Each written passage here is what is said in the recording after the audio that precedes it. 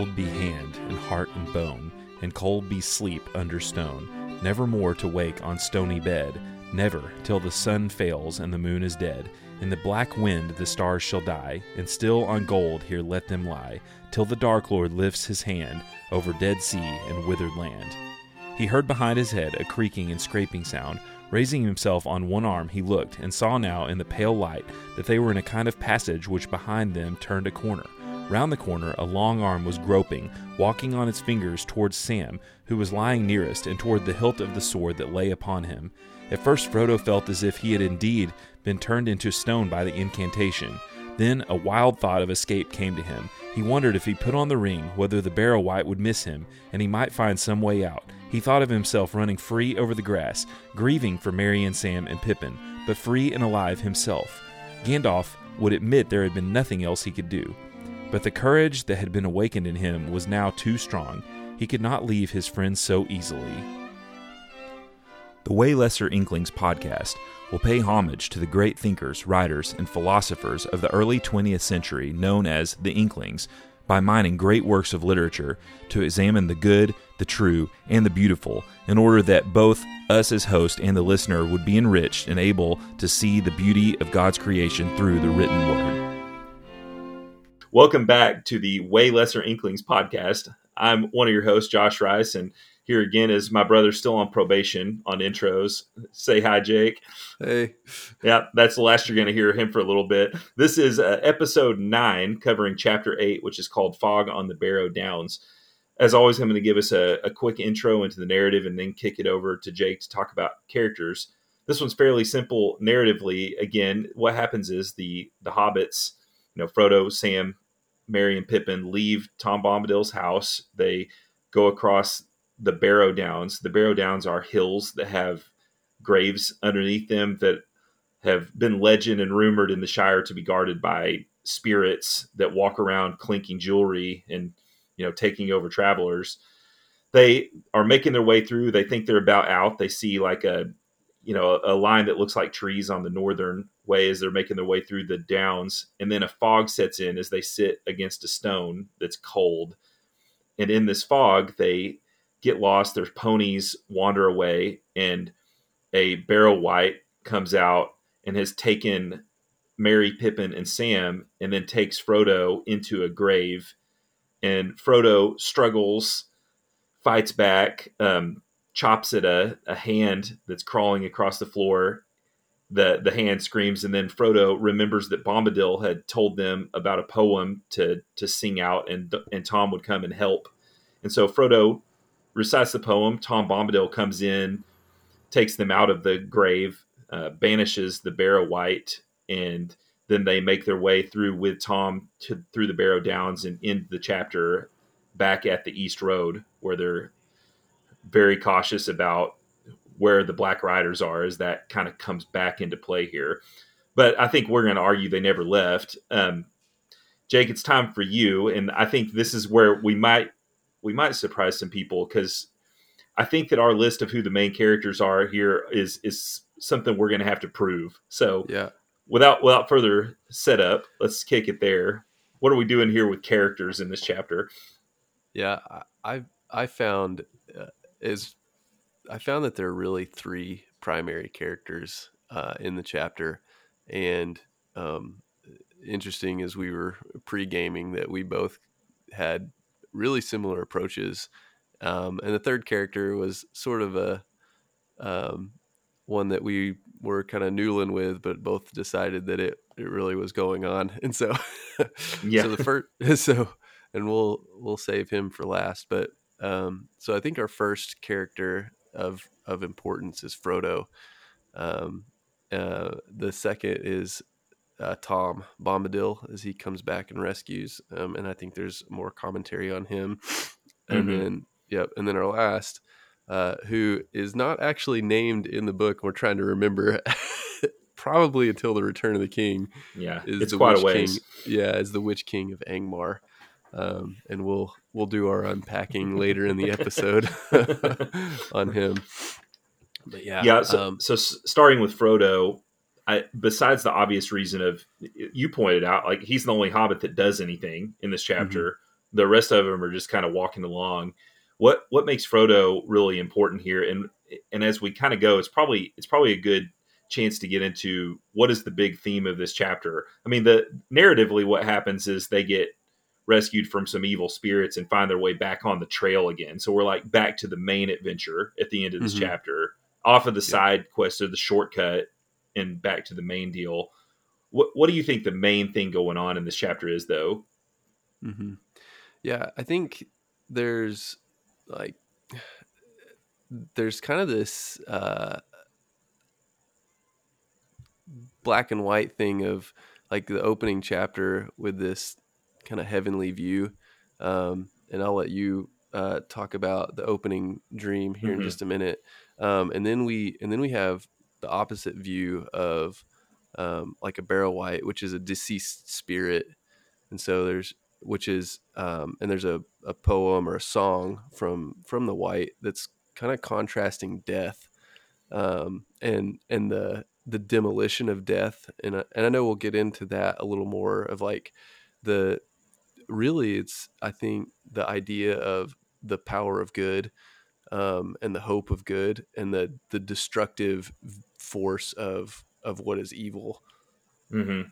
Yeah, I think we're going there. I've told friends for a long time, because everybody when they kind of first read the Lord of the Rings, they ask the obvious question like, what's the ring all about? What's the big deal with that?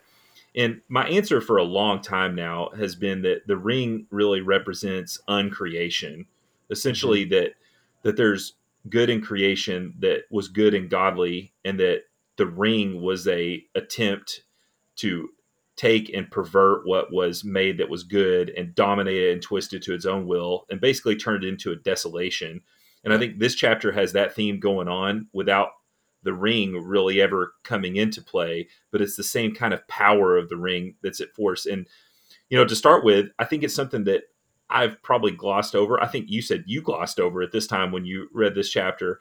It's a quote that was made very famous because it's famously said by Gandalf in the Return of the King in the movie versions, where Gandalf, when Minas Tirith is being invaded and it looks like they're surely going to die, that Pippin says it's all over, and Gandalf quotes this line, and it's from a dream that Frodo has in the first paragraph, the very first thing in this chapter. It says that um, Frodo heard a sweet singing running in his mind, a song that seemed to come like a pale light behind a gray rain curtain, and growing stronger to turn the veil all to glass and silver, until at last it was rolled back, and a far green country opened before him under a swift sunrise.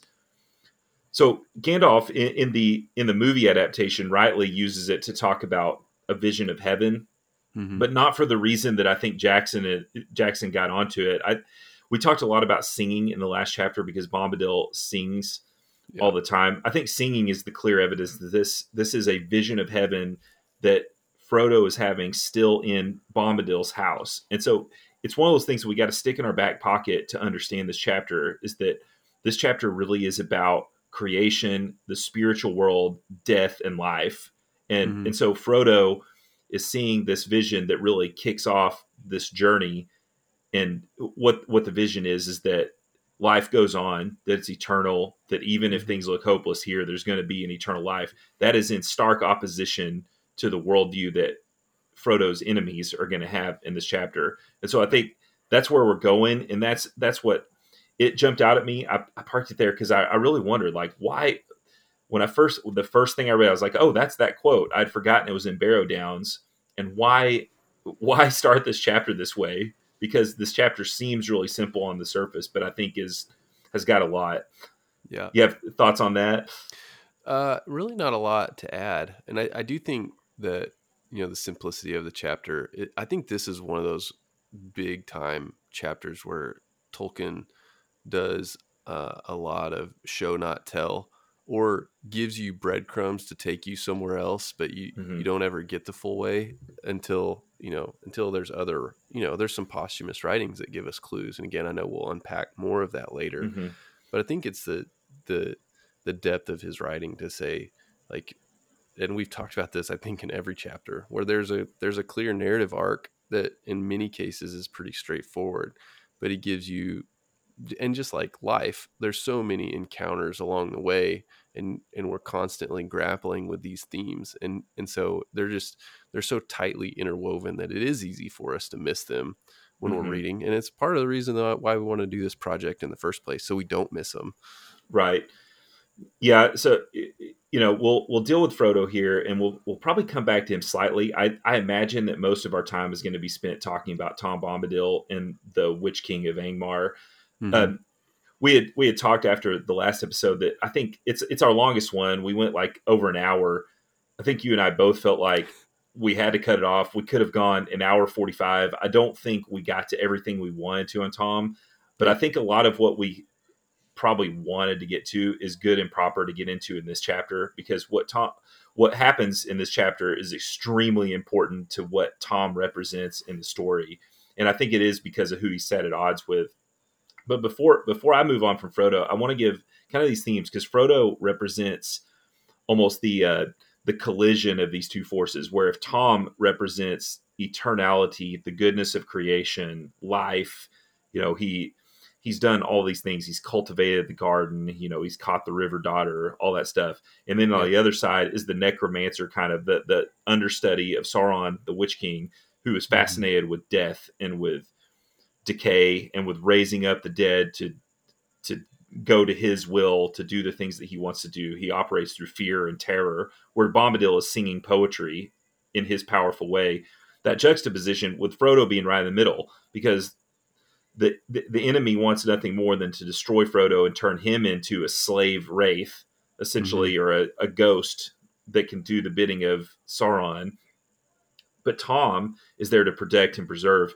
And Frodo in this chapter has that dream, but then immediately it's all about the eternality of Frodo. That Frodo comes and he talks to Goldberry. In fact, they're walking off, and he says, "Oh, I forgot to say goodbye to Goldberry." And he comes and he tells her goodbye, and she very clearly says, "This has been a great meeting, elf friend.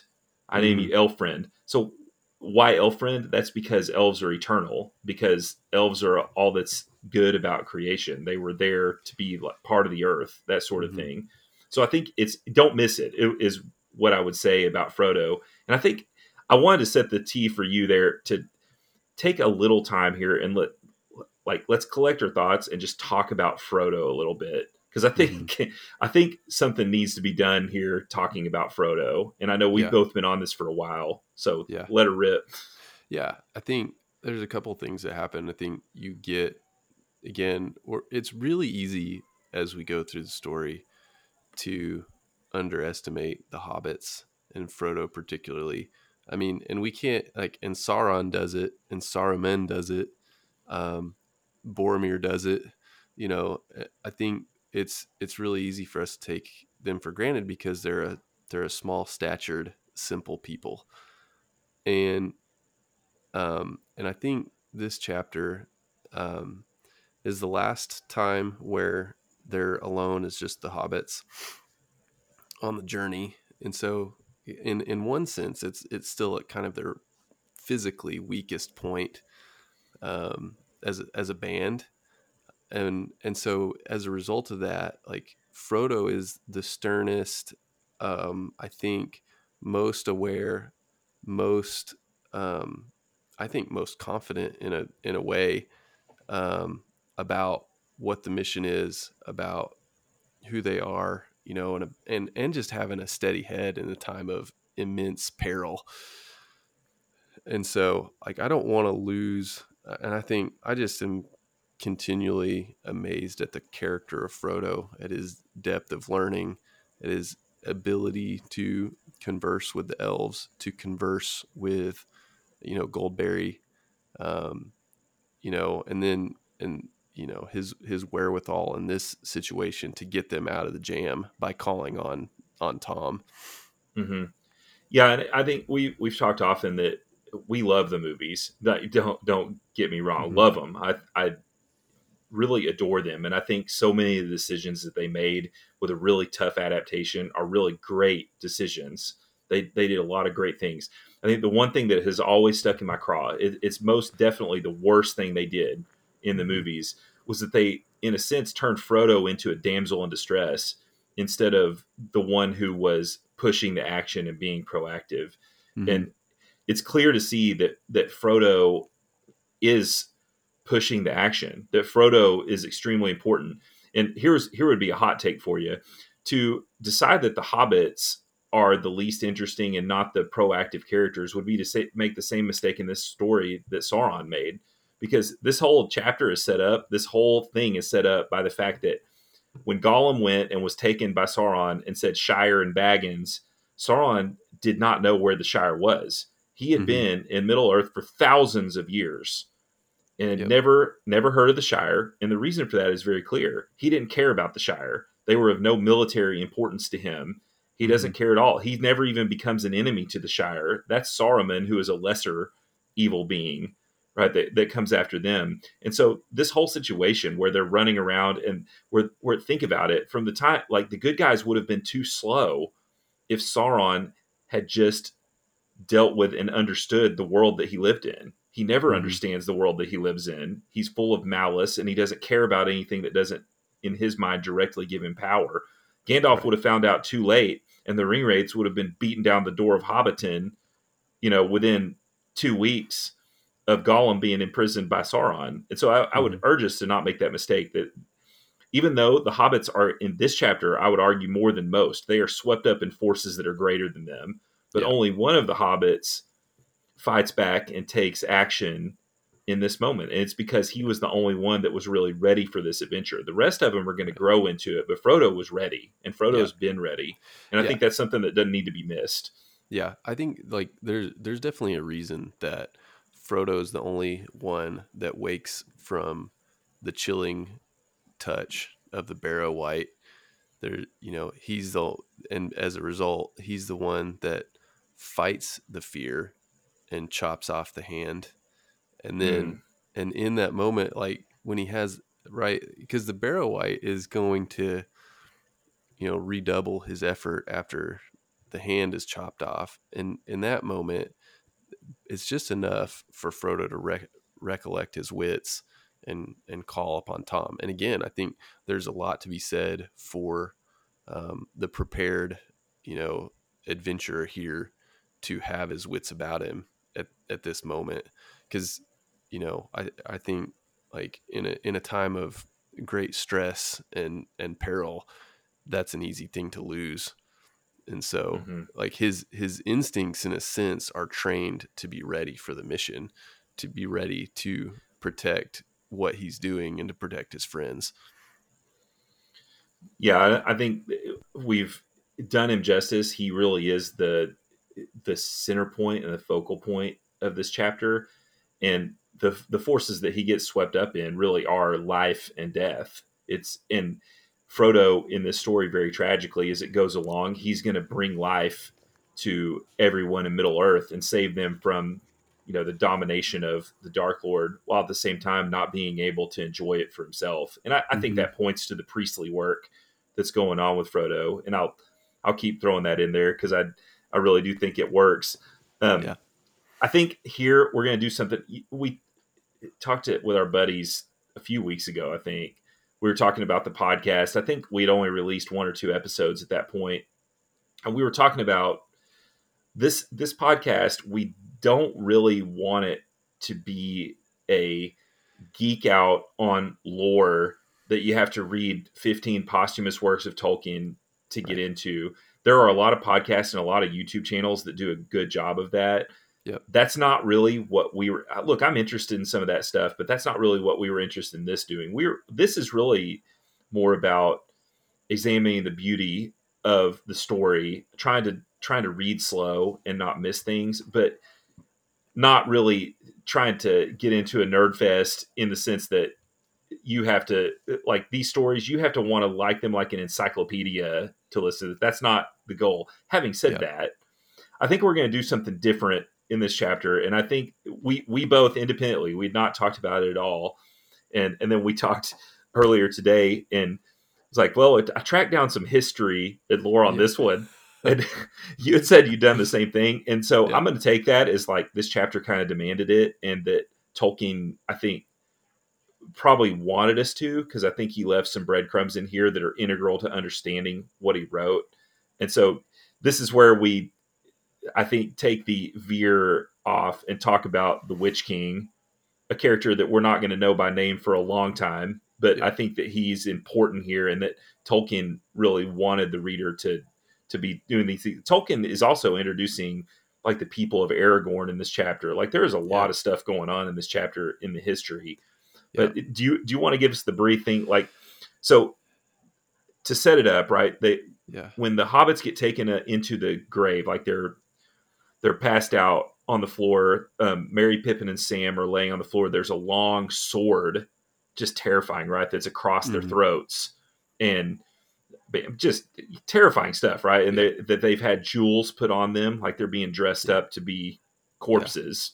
Yep. And when Frodo, strikes the hand and Bombadil comes and wakes them all up, then Pippin basically is kind of in a trance and is talking through the dream that he had, or like the visions he was having while he was unconscious, and he's talking about the Carn Doom and the Mm-hmm. siege and the invasion and all that kind of stuff. And so that takes us off on a tailspin.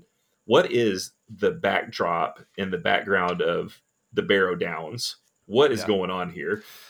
Yeah. So this is a region of Arnor, which is one of the kingdoms of Middle Earth, one of the old kingdoms. This would have been still early in the Third Age. So it's in the current age that we're operating in, but 2,000-ish years before the Mm-hmm. present, maybe 25, a long time ago. Yeah. And so the area of the Barrow Downs, I believe, was an area called Caradon, um, which is just a kingdom of Arnor. Mm-hmm. The king of that particular kingdom is a descendant of Isildur, who's Mm-hmm. extremely important, and I'm certain we'll talk about that more, Yeah. probably very soon, Yeah. as we get into Strider.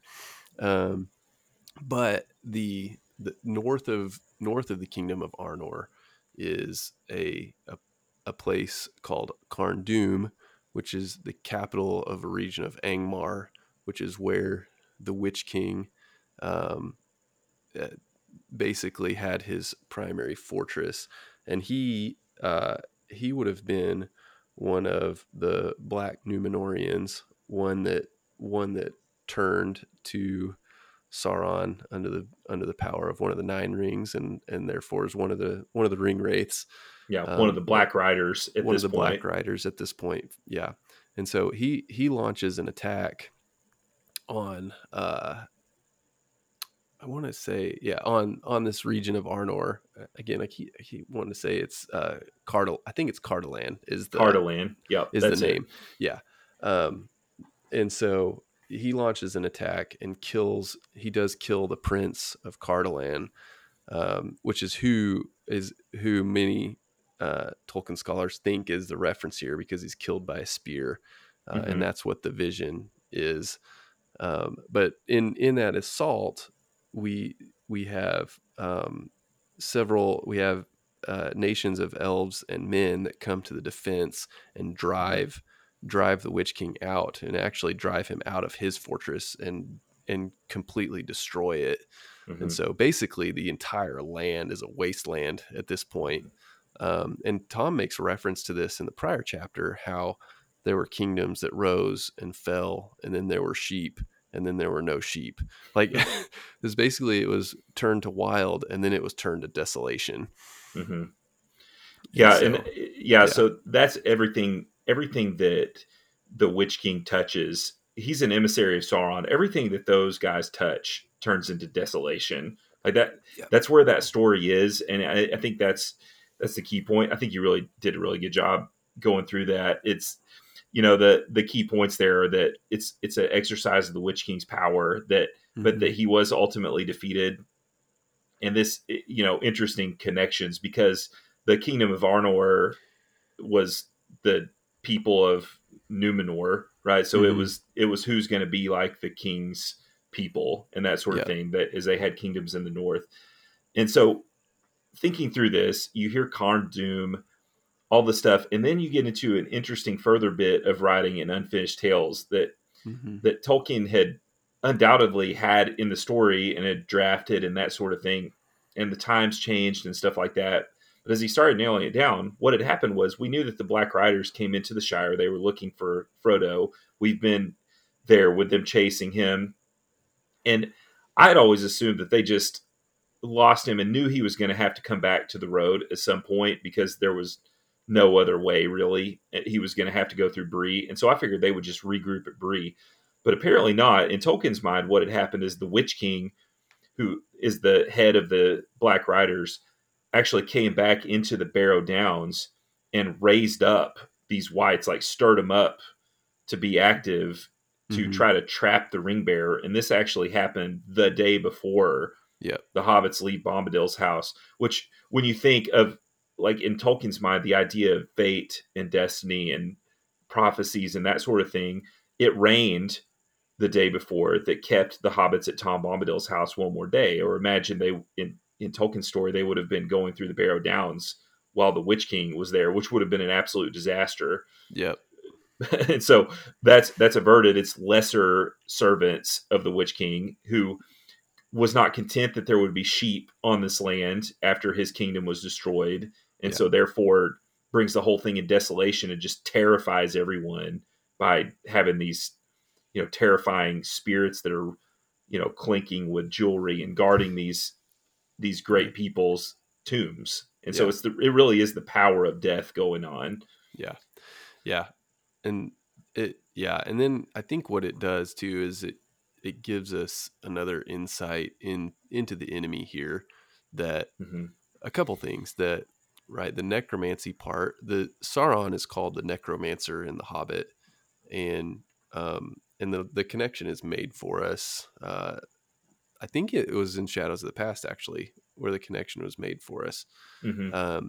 And so we know, and the art of necromancy is dabbling with the dead, raising the dead or communing with the dead is essentially what the witchcraft is of necromancy.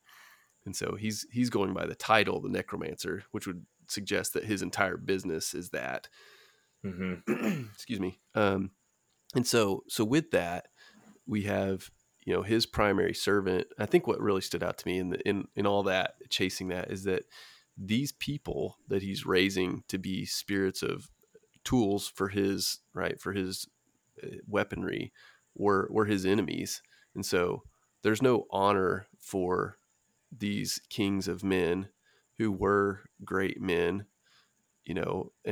and have been, I think, probably buried with honor with their possessions, as a memento. They care nothing for that. They only see these as weapons for their warfare in the destruction. And I know we'll continue to talk about that, how Mm-hmm. Sauron's mission and the mission of evil is always to uncreate. Mm-hmm. Yeah, it's about death and domination. And Mm-hmm. I think it should be noted that in the lore, it's likely that through his necromancy work, the Witch King being Sauron's greatest servant, who would have been doing the same things as his master. And I don't doubt when we get to the Return of the King, the mouth of Sauron is probably dabbling in very similar stuff. That Mm-hmm. the Witch King, through his necromancy, has probably been making wraiths of his own people. And then when his defeat comes, he sends them these wraiths to stand guard over the bones of his enemies. Because I don't get any impression that these Barrow Wights they're not the bad guys. The Barrow Wights are spirits that are invading, so to speak, the tombs of these men, and the Barrow Wights are taking the jewelry off of the bodies that were buried here and walking around in them, almost as if trying to put form onto their ethereal self and that sort of thing. And the Black Riders are doing the same thing with their cloaks, because without their cloaks, Mm-hmm. they're invisible to people because Yeah. they don't have form. They're ethereal, that sort of thing, and they're just spirits of fear at that point without the form. They kind of have a weird connection. Also, interestingly, Glorfindel in the lore is part of this battle, and we're going to see him pretty soon, where he's an Mm-hmm. immensely powerful elf that has almost 1.5 feet in the spirit realm at all times. So Mm-hmm. he sees them really well and that sort of thing. I liked what you said there about it truly is in this chapter really is the effects of that worldview, the effects of the Witch King or Sauron's worldview, which is to just desecrate everything. You Mm-hmm. can't even these beautiful jewels are described in this chapter as being cold, you know, Mm-hmm. pale, like while they're in these crypts, in the Yeah. barrows. There's nothing beautiful about what's going on in there. It's all terrifying. It's disgusting in a way. Yeah. Yeah. Yeah. And I don't think, I mean, it's not a, it's not a coincidence that, the land in which he resides is a barren wasteland where there is Hmm. no vegetation. There's nothing. I know, I'm certain we'll deal with that more, but like this is a far reaching desolation Hmm. that, that we're getting here. Yeah, and in Sauron's case, like every good tyrant in the land of Mordor, he tries to be able to see absolutely everything going on in there. So he's got this huge eye that's on the tower, looking around at everything in his land. Like Mm-hmm. you better not cross me, or you'll be brought in for some questioning too. And Mm-hmm.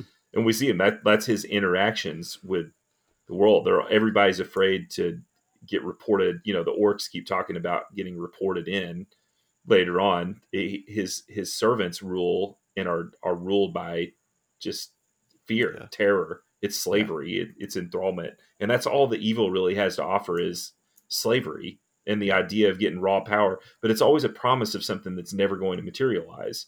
Yeah. The orcs think they're going to live in peace. They never are. The Witch King, being so high up in the council, he knew peace was impossible for him because he's an enslaved spirit to a ring that he was ensnared by with his lust for power. And so what he wants to Yeah. do is just ruin everybody else to make them all dead like he is. It's really an Mm-hmm. ugly thing. And so it probably Yep. is time to step in and talk about the opposite of all that and really give ourselves time here to take one last really good crack, I think, at Tom Bombadil. And Yeah. I think I'm more sure than ever about where we kind of landed in the last episode about what exactly Tom is. Yeah. But what are kind of opening thoughts on Tom for you in the Barrow Downs? Obviously, he saves them. That's the simple thing. But I think there's Yeah. way more than that. Yeah. It's, I, I think there's a few things that immediately spring to mind.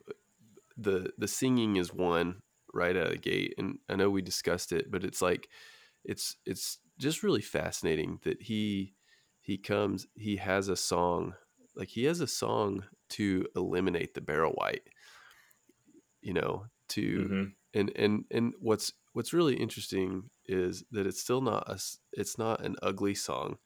He says something like, "You old Barrow Wight, get out of here," or something that's still, something that still has joy built into it, but that has mastery over the thing.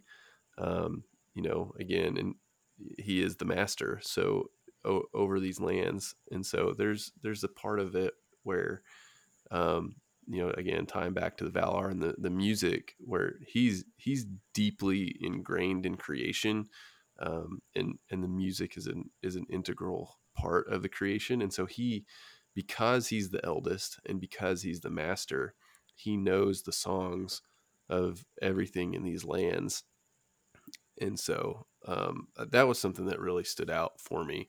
I think the other thing.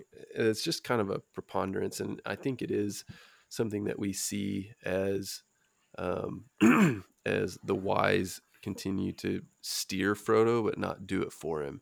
Because you read it and you go, like, he shows up immediately, and so we don't know, Mm-hmm. we don't know the power of the magic of the song, of if he was tracking them, if he was there, if he just appears. Like, we're not given that, but he obviously is able to connect with the song, but you sit there and you go, well, why did he not just come with him in the first place? Mm-hmm. So what's your take on that? Like, why is he not just there leading them out? Because he does lead them the rest of the way to his Mm-hmm. to the edge. Yeah, I kind of think in some ways that it really does show his power. In some ways, Tom is the greater Gildor here. As we saw, a few chapters back, that Gildor would just barely give him any answers. He fed them and that sort of thing. But in this case, Tom takes him in his house for a couple of days. He gives them some more information, but that's because he's secure enough to do it, because Bombadil is a higher being than Gildor. I stand very firmly. I believe 100% now that Tom Bombadil is the most powerful character in the Lord of the Rings. I do believe that. And I think that his power is so much that he is so secure in what his job is and what he's supposed to do, that there's no temptation whatsoever for him. He really becomes unchanging in a way, which is kind of a divine type attribute. But what I see here is that Tom is working in the best interest of the world, because what he understands is that his power is not to dominate. His power is to take dominion. Because one of the first questions that springs to mind is like, why are these abominations allowed to exist in Tom's country? And I Mm-hmm. think part of the idea shows that Tom, while having immense power, also he, in a sense, has to be prayed to, right? That Tom doesn't just go around. He didn't just chop old man Willow down, and he doesn't Yeah. just go out and clear every Barrow Wight out, because Tom's not about destruction. Yeah. He's about cultivation. And so in this chapter, Yeah. Tom, I think it's ridiculous to think that Tom is like that. This song that Frodo sings is like a becking call, that like Tom, oh well, I was doing something, now I have to go help Frodo because he sang the song. I don't think it's anything like that. I think it's more like the idea of getting into the music, of the way of being in the song. And so Tom is aware and understands, hey, there's someone that's in the song with me, and Yeah. there's an evil that's trying to mar the song. There's evil that's trying to take the song out. And so Tom appears, because Tom is obviously not limited by movement Yeah. in his lands. He can, he's, I think he probably is quite literally jumping from mountain to mountain Right. in this area, because he's far greater than that. But it doesn't help anyone. You don't grow in faithfulness. You don't grow in perseverance. You don't grow in strength and dedication and discipline if you can just rub a magic lamp and the genie just makes you wealthy. Right. That's not and Yeah. we see that all the time. Trust fund, sadly, Tolkien's own family, Yeah. as it's made its way past Christopher, by all accounts, it's just a bunch of kind of lazy brutes who have not had to work and trade off of the name of a much greater man. And Yeah. I think it's just the way that And don't you have to understand the be work. sanctified. Yeah, Yeah. you have to be sanctified. Like, Yeah. they don't Yeah. understand what's going on. Yeah. I love that you commented on that, the juxtaposition of him, right? Like the enemy is always about destruction, and Tom really never is. Hmm. Even in places where it would be warranted, like none of us would shed a tear for the destruction of old man Willow, but Hmm. Tom sees that, the wild tree is a creation that, that has wildness in it, and it needs to be tamed. And so, that's a long, that in that case it's a long process, and sometimes it's not tamed, but that we just go destroy the enemy. Hmm. Again, like, and that's the thing that the wise play on a lot in this, is that there is sanctification, and there's always, right, and we've talked about it, and I think we're just going to see it repeatedly, that other than the dead spirits, anything that's a living creature, the wise Hmm. have hope for the creature. Hmm. Yeah, it also occurs to me here that the devices of the enemy are once again a pale imitation of the strength of the good, because the Barrow Wight himself, he says an incantation. Mm-hmm. What he says is a spell that Tolkien calls an incantation. But Tom Bombadil, very obviously, is singing. It's not a magic spell per se. It's kind of like how the elves describe magic. Is Yeah. like, it's not, if going back to our prologue episode, it's not like getting a magic wand out and blowing sparks out the end of it, and shrinking somebody or something. It's basically having a heightened understanding of the created order Yeah. and using power in harmony with what the creator intended. That's the power of Tom Bombadil. Whereas the white being a pale imitation of his greater master, who's a pale imitation of Sauron, who's an imitation of Melkor, Right. who was the discordant one in the harmony to start with. He was the ugly singer, Yeah. the beautiful angel who was the ugly singer who wanted to strike out his own song that was like banging a shovel while you had beautiful harp music going on. Right. And That's the understanding. It's worse. yeah. And it's an interesting thing there too, because, and one more quick dive into lore, because even in the first movement of Melkor's Discord, Iluvatar weaves his discord into a harmony, Mm, and right, and gives him a chance, right? He weaves Melkor's purposeful destruction of the music into something beautiful, and gives him another chance to weave into the story, and then reveals, after that moment, Iluvatar reveals to the Vala what is going, like what their music has created, the beauty of what they've created. And and it's not enough for Melkor, right? hmm Like then he goes and recruits others to create more disharmony, hmm because Yeah, he thinks louder's better. Louder is yeah, stronger. yep, Who cares how right, beautiful it is if mine's more powerful, right? right, And it's yeah, a lie because yeah, the good is slow and faithful and steady. And as we see over and over in the story, it's small things. It's in this story. Look at this chapter, right? The whole quest of the ring dies right here. And from the further writing, we know that the Witch King is going to come and collect the ring from his servant. If Frodo doesn't do the simple thing of remembering what he'd been told and fighting back, he's the only mm-hmm, hobbit that he says no. He's not going to give in, and he fights. And then he realizes, I can't fight my way out of this, but old Tom gave yeah, me a song, and he's the one that felt it. He's the one that understood Bombadil because he's the one that is ready for these serious things. I think that's yeah, what's obvious here. yeah. Yeah, and I think so. Two quick jump offs on what you said. First, I'd kind of forgotten until you said that there is a moment in this chapter where Frodo is tempted to put on the ring and run away. I think we would believe that the ring would not have hidden him from the white, that hmm he would have been in the invisible realm. But he wouldn't necessarily know that. He just knows that it's an out, and he courageously and righteously fights that impulse, and seemingly sacrifices himself for his friends, um to save them, and then, and again, then summons Tom. The second thing I was going to add to that, I just forgot.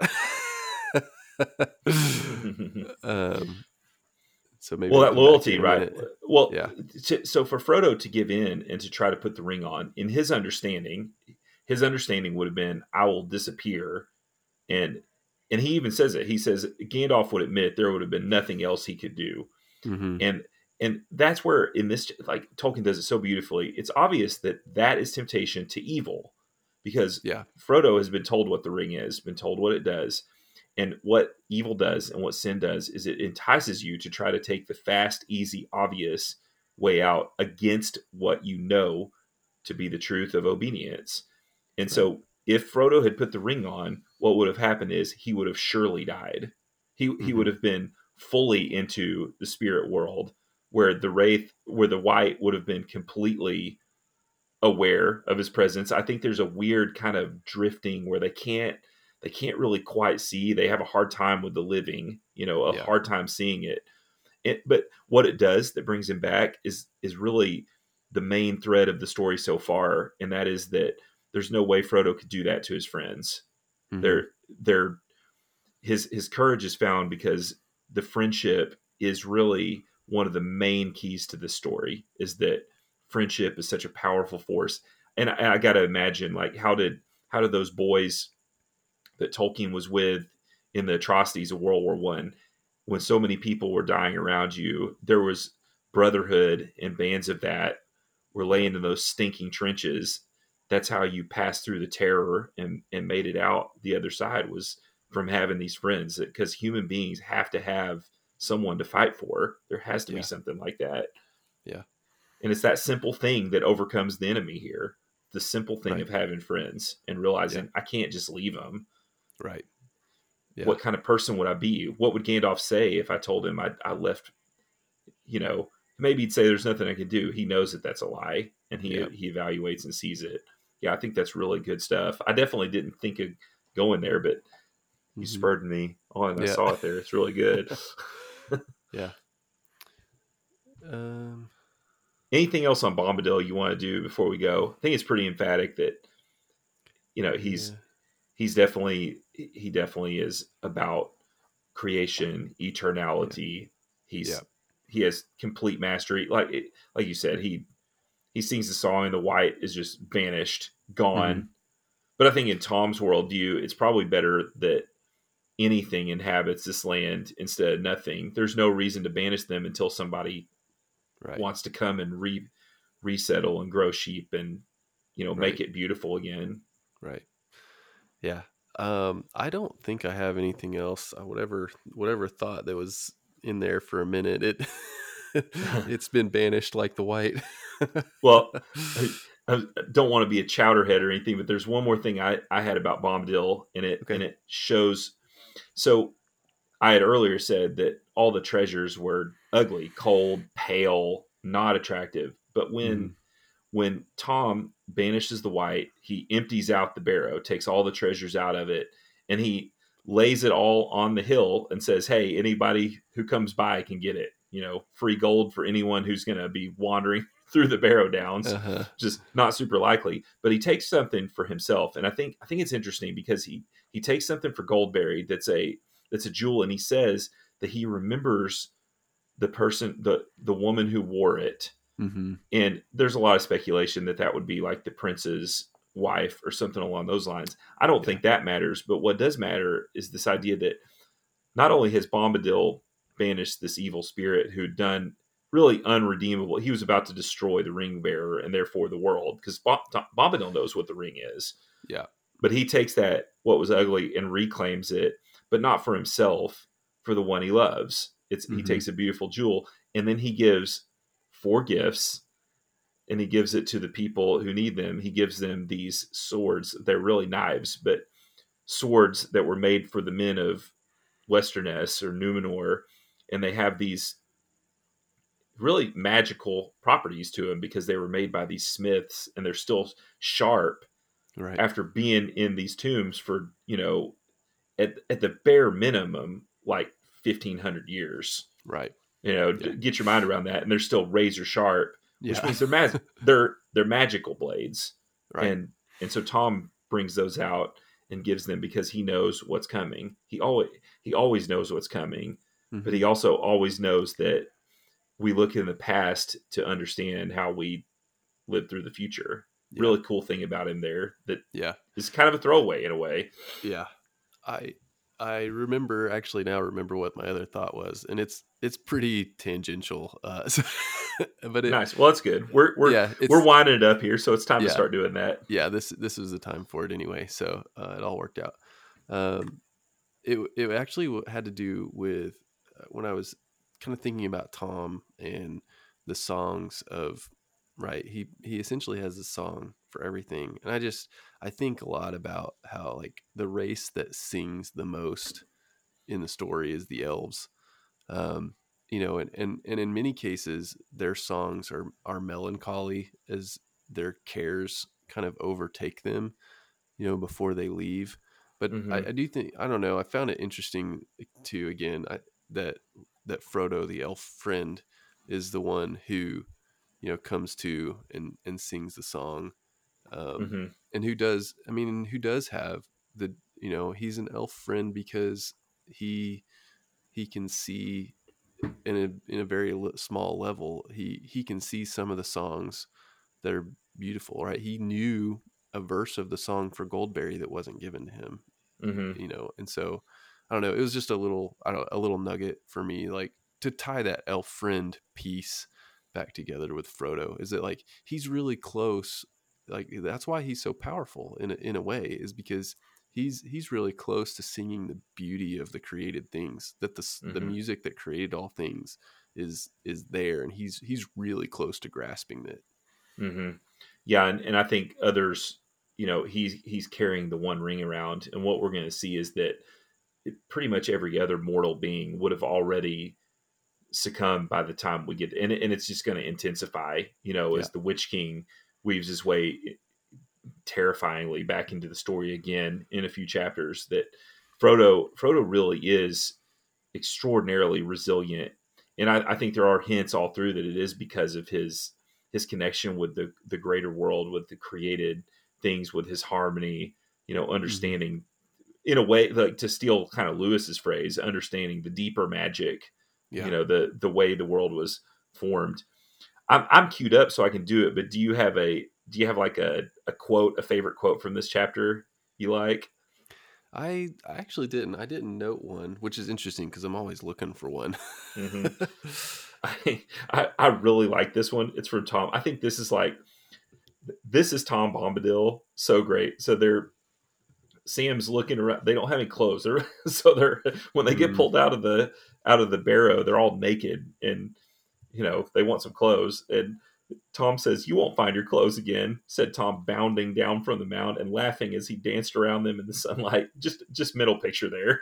uh-huh. These naked Frodo's, naked hobbits, and Tom's dancing around them. Says one would have thought that nothing dangerous or dreadful had happened, and indeed the horror faded out of their hearts as they looked at him and saw the merry glint in his eye.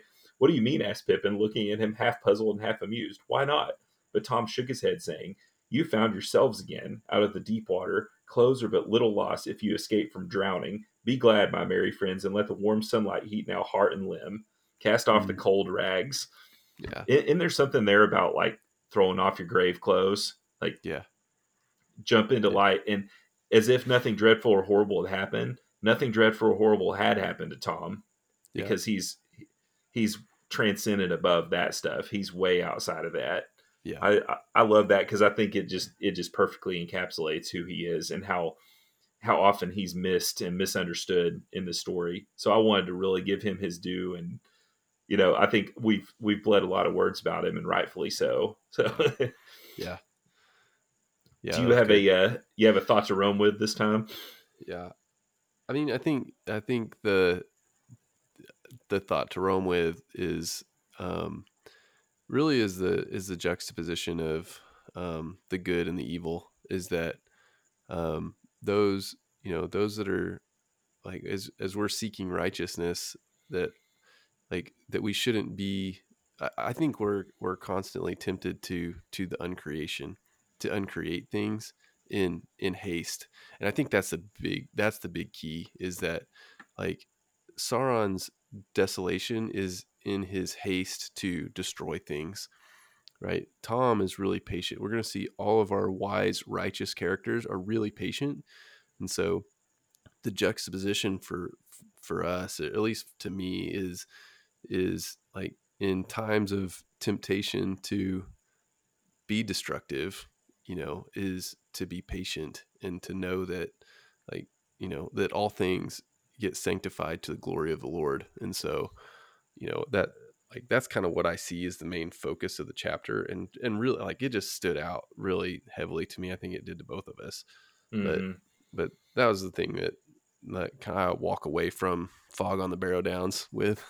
Yeah, I think that is the main point. I think so. I'll go a little bit more tangential. That it's a good thing for me to remember as a guy who, I probably talk too much and try to, kind of get out in front of my skis sometimes. And I think a good reminder in that greater battle of like that good does overcome evil, that it often does it in the way that you don't think. That, Christ came and he didn't make the ground red with the blood of his enemies. He made it blood the ground red with his own blood so that he could save a people. I think similar in that is remembering that we do have to fight against evil, but we don't fight against evil with carnal weapons. Frodo's carnal weapon would be to put on the One Ring and try to Mhm. beat bad beat evil with evil, essentially.